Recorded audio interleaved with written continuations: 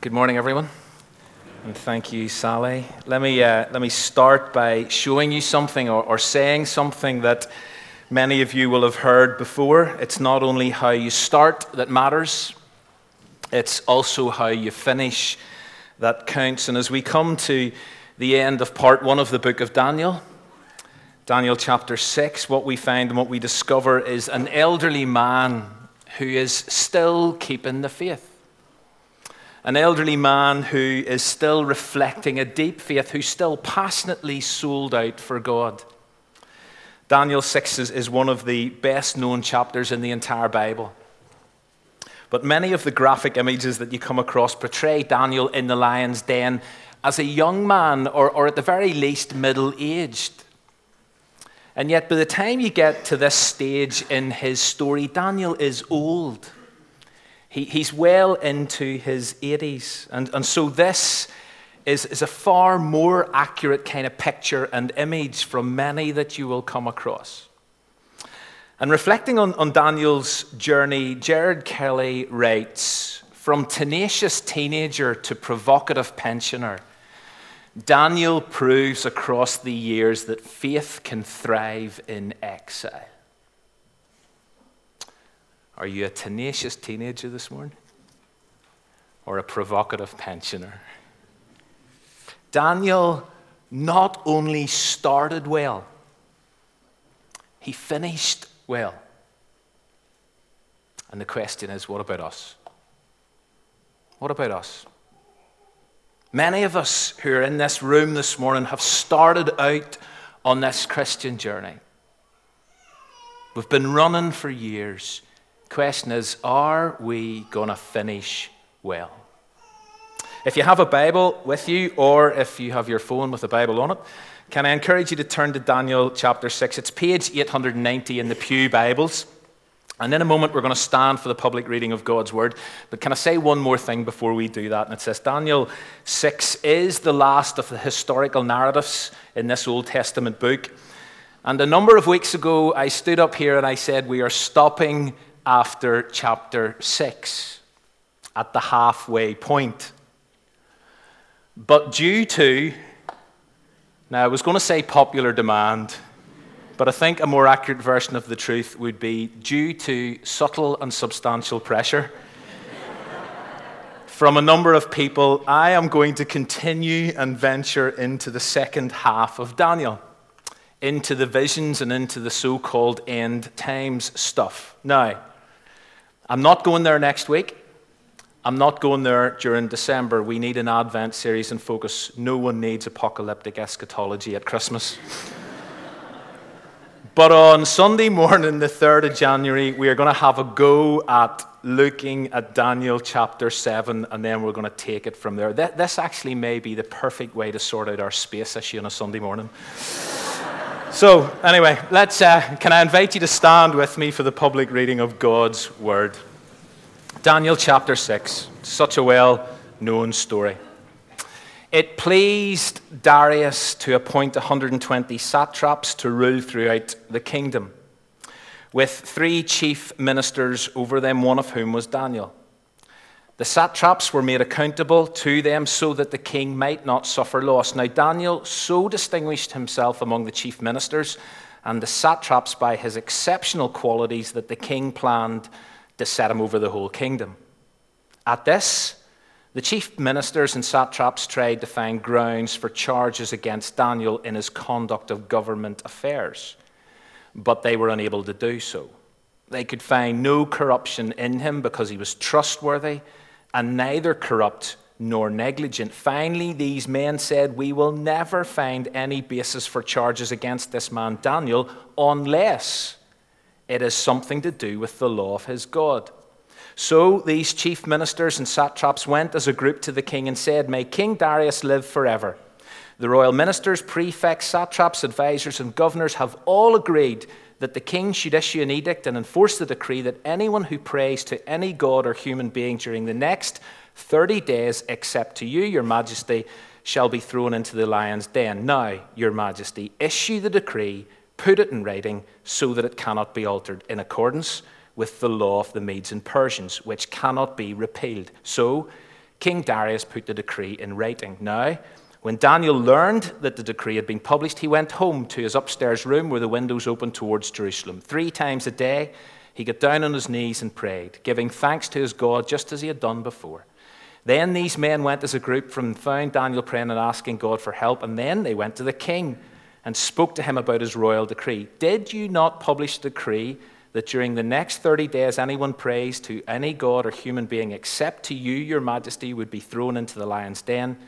The king answered, the decree stands.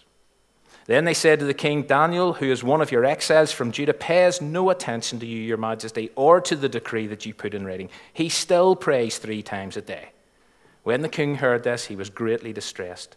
He was determined to rescue Daniel and made every effort until sunset to save him. Then the men went as a group to King Darius and said to him, remember, your majesty, according to the law of the Medes and Persians, no decree or edict that the king issues can be changed. So the king gave the order, and they brought Daniel and threw him into the lion's den. And the king said to Daniel, may your God, whom you serve, continually rescue you. And a stone was brought, and it was placed over the mouth of the den, and the king sealed it with his own signet ring and with the rings of his nobles, so that Daniel's situation might not be changed. Then the king returned to his palace, spent the night without eating, without any entertainment being brought to him, and he could not sleep. And first light of dawn, the king got up, hurried to the lion's den, and when he came near the den, he called to Daniel in an anguished voice, Daniel, servant of the living God, has your God, whom you serve, continually been able to rescue you from the lions? Daniel answered, may the king live forever. My God sent his angel. He shut the mouths of the lions. They have not hurt me, because I was found innocent in his sight.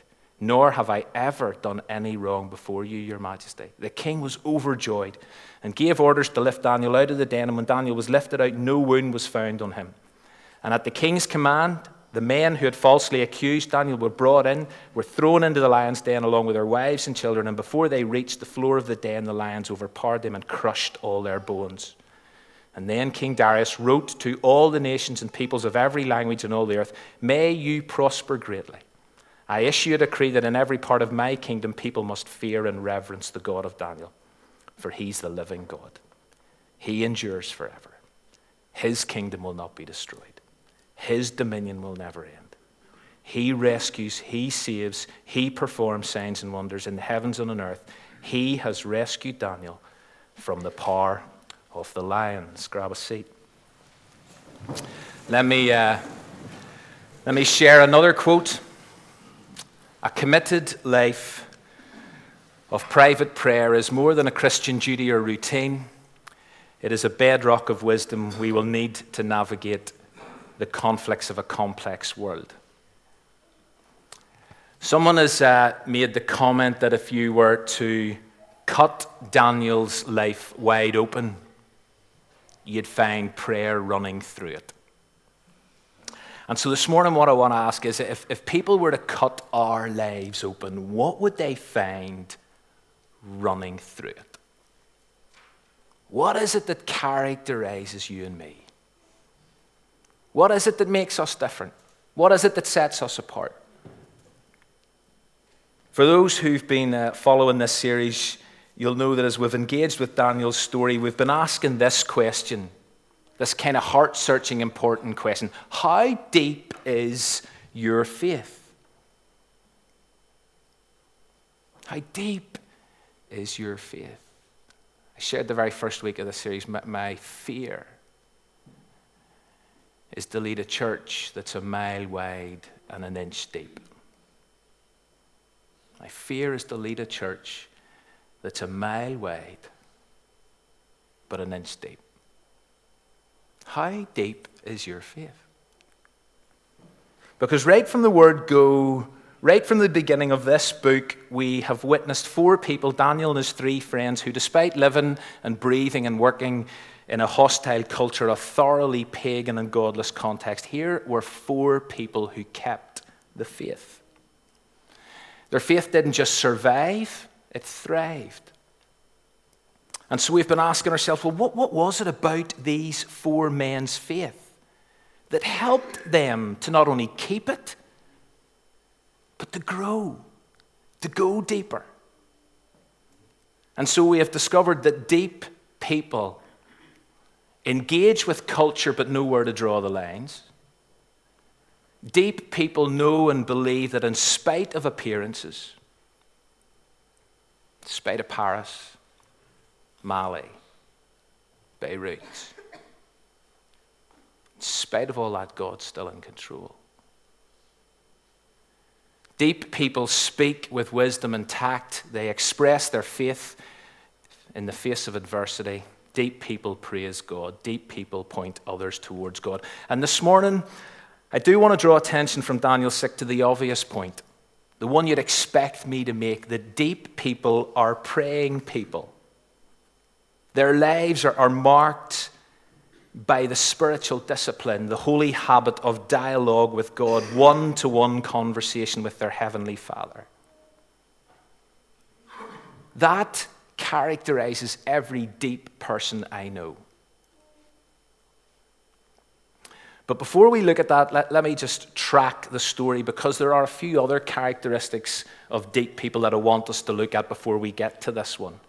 And so as you track this story, there's a new king in the throne, Darius the Mede, and he divvies up his kingdom into 120 provinces, and he appoints a high officer over each one, and then he sets aside 3 figureheads who are going to supervise the 120 others. But Daniel is specifically earmarked for an even greater position of responsibility. But as a result of that, a killer kicks in.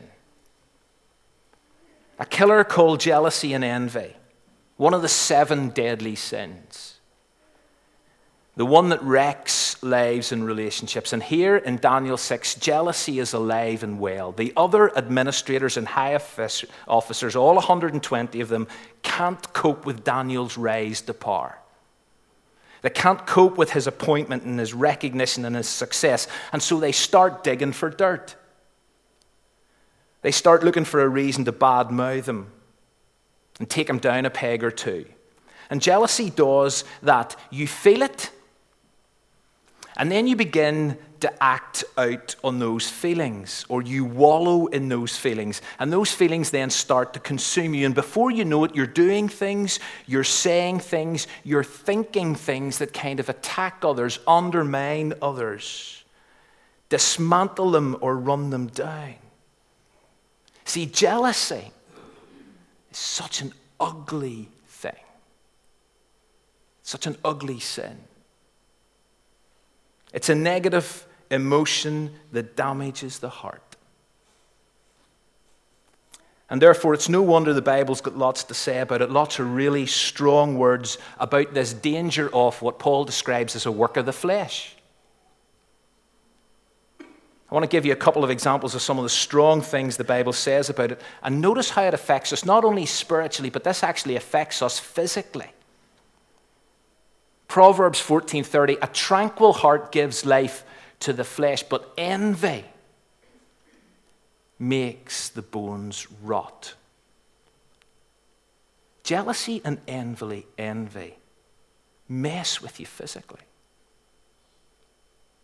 James 3, for where jealous and selfish ambition exist, there will be disorder and every vile practice.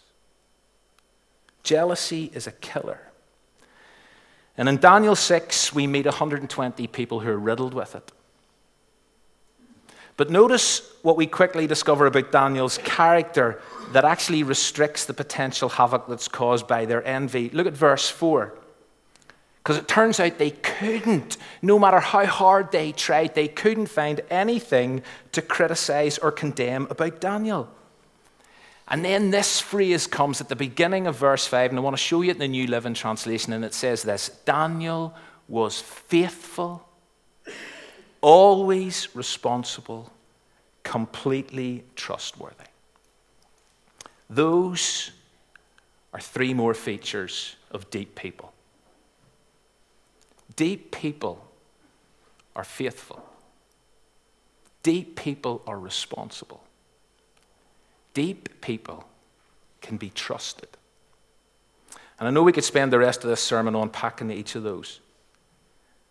But I do want to move on. Although, let me encourage you to take a moment. to stare into the mirror of God's word and see what it reflects back. Are we these kind of people? Is this how people would describe you and I? Faithful, responsible, completely trustworthy. Jealousy doesn't let up. The 120 high officers don't give up. They just change tact. And so what they decide to do is they now decide, because they can't find anything wrong with this guy, he is a man of integrity. And so they decide to shift their focus. They go for what they know is important to Daniel, his faith. They decide to attack him at the point of his relationship with his God. And so they come up with this kind of twisted plan and idea to hit him where it hurts.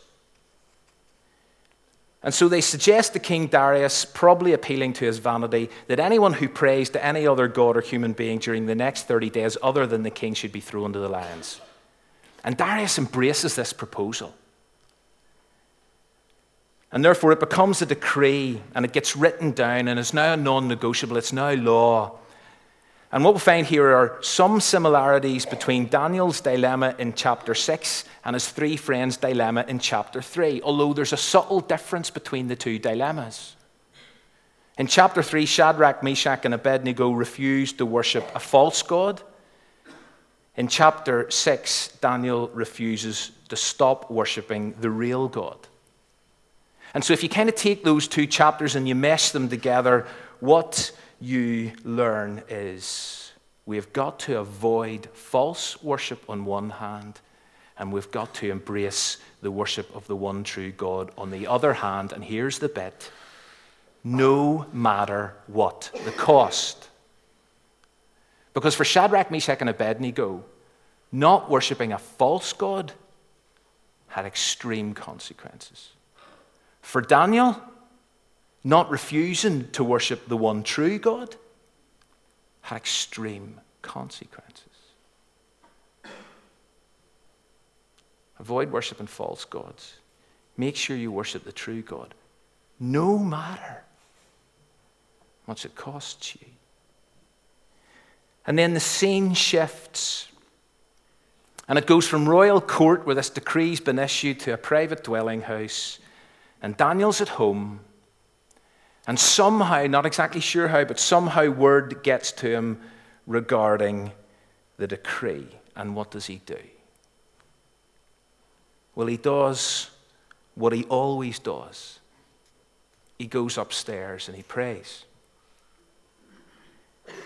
There's no record in the narrative of any inner turmoil or any thoughts of Daniel taking a month off or thinking, do you know something, I'll kind of set this practice aside for a month. He simply climbs the stairs and he gets down on his knees before an open window. And so there's no hiding this. And the key phrase, the 6 words that communicate everything, that provide the kind of critical insight into deep people. 6 words. Just as he had done before. You see, for Daniel, this was a pattern. This was part of his routine. And irrespective of a changing environment, irrespective of changing circumstances or heightened risk or threatening consequences, Daniel prayed just as he had done before. It's normal. It's just natural. And so as one commentator has observed and noted, this was a consistent habit, a conspicuous habit, a committed habit, and this morning when all is said and done, that's my challenge to us as a congregation. Is prayer a consistent, conspicuous, committed habit in our personal lives and in our corporate life? Consistent. You see, there was this well-established, unbroken daily cycle in Daniel's prayer practice. Prayer, if you like, was hardwired into his circuitry. If you cut him open, it's what was running through him. And even a 30-day ban with extreme consequences was not going to disrupt that. 3 times a day, every day, Daniel prayed. And I know that for some people that is a helpful framework. Morning, noon, evening prayer. The daily office, as it's called. Many of you know that I attempt to go on an annual retreat to the Benedictine monastery in Rostrevor.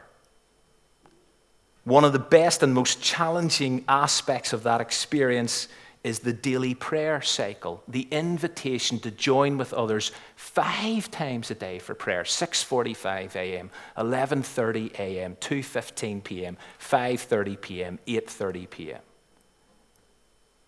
Now, I'm not suggesting, I'm not standing up here this morning promoting the need to pray 3 times plus a day.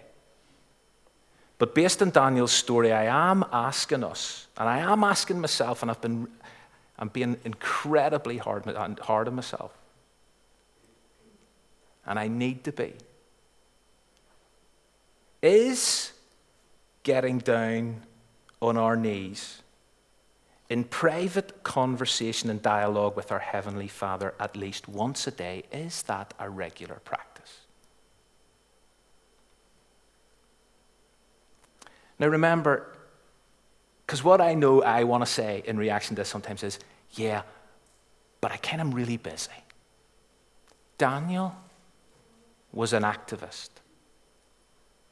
Daniel was a busy professional with a demanding daily schedule. Daniel had this high position in national government.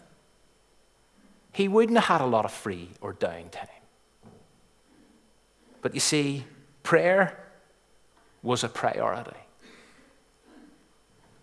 And therefore he made time for it. And the question I've been asking myself this week, and I know this is simple stuff. This is kind of Christianity 101. But in our busy lives, is daily prayer a consistent habit? Secondly, a conspicuous habit. In other words, it was evident. There was nothing hidden about Daniel's prayer life. Yes, the window was open, and so maybe people did actually see Daniel on his knees at prayer 3 times a day.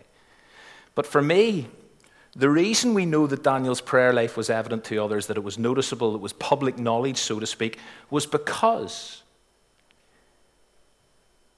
of the high officials' twisted plan and subsequent royal decree. They knew Daniel was a man of prayer. His reputation went before him. Everyone knew Daniel was a man of prayer. And therefore, if we're going to get at this man, we can't do anything regarding his character. He's faithful. He's responsible. He's completely trustworthy. He's a man of integrity with no dirt to dig up on him. But you know what we do know about him? He prays. So let's hit him there. Let's get him there. And so they come up with this particular idea. Because they know Daniel can't go one day, never mind 30, without doing, again, 6 words, just as he had done before. And again, the question I've been asking myself this week, am I known as a man of prayer? Are you known as a man or woman of prayer?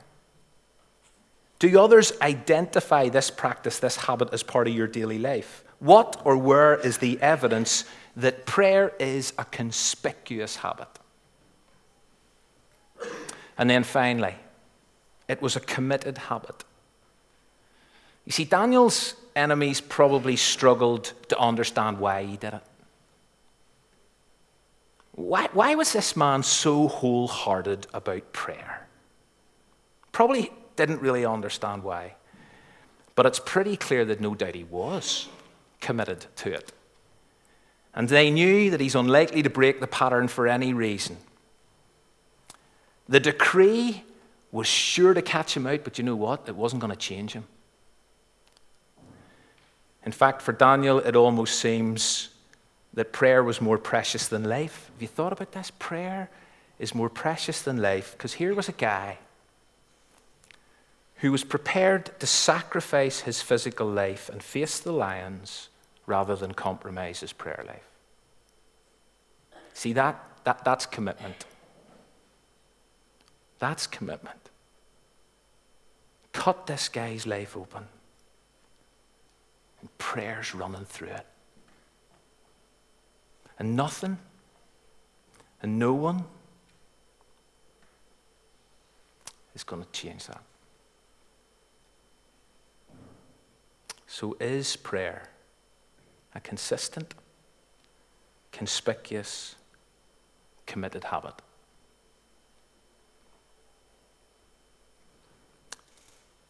And if not, what choices are we going to make to install it or bring it back to that kind of place in our daily routine? Because deep people are people of prayer. Back to the story. I'm nearly done. And I know there's so much I could say in addition to what I have said in terms of the rest of this chapter, but you know, as I've thought about this, I kind of don't want us walking out of here with an image of Daniel in the lion's den and what happened. The image I want us to walk out of here with this morning is Daniel on his knees. Just Daniel at prayer. And Darius kind of says a prayer. He says, may your God, and again, here's an insight into Daniel's character, whom you serve continually, may your God rescue you. And Darius can't sleep, can't even watch TV, can't even enjoy any form of entertainment. And he runs down the next morning to the den. And he cries out, has your God, Daniel, and again he says that phrase, has your God, Daniel, whom you serve continually, rescued you? And Daniel walks out without a scratch. And this morning, as we finish, I want us to finish with the words of Darius. Because you see, whenever Daniel walks out, Darius issues two more decrees.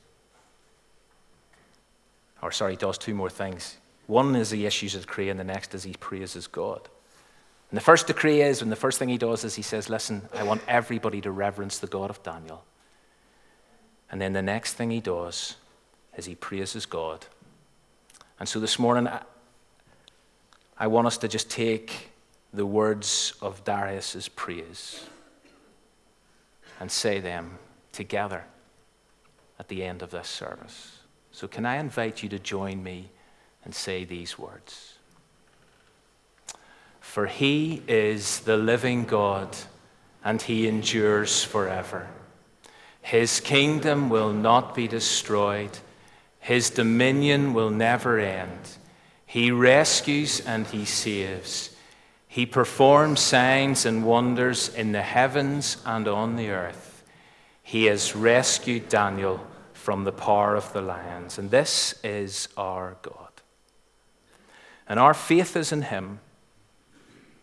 And provided we keep our eyes fixed on him, provided we maintain focus on the living, eternal, saving, rescuing, powerful God, we, like Daniel and his friends, have every chance of keeping the faith and finishing well. And one of the key ways that we maintain the focus and keep the faith and finish well is through consistent, conspicuous, committed prayer.